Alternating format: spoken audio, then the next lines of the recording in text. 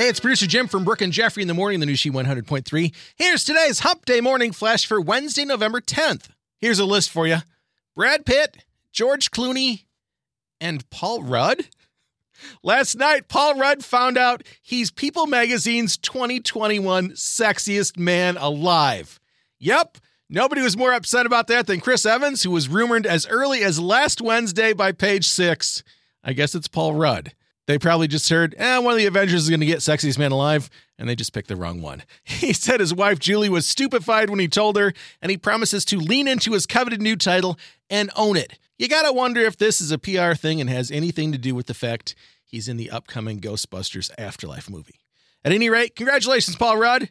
Sexiest man alive. One of Will Ferrell's Buddy the Elf suits went up to auction this week. It was expected to get about $27,000, but when the dust settled, the highest bidder took it at a whopping $300,000. Wowza. And finally, today's She Throwback spins us all the way back to the street we all grew up on with the debut of Sesame Street, Bert and Ernie, Big Bird, Oscar, Susan and Gordon, Mr. Hooper, and the lot. November 10th, 1969, and our lives have never been the same. There's your Wednesday morning flash. Have a great day, and thanks again for listening to the new She 100.3. Hits the 80s, 90s, and 2000s.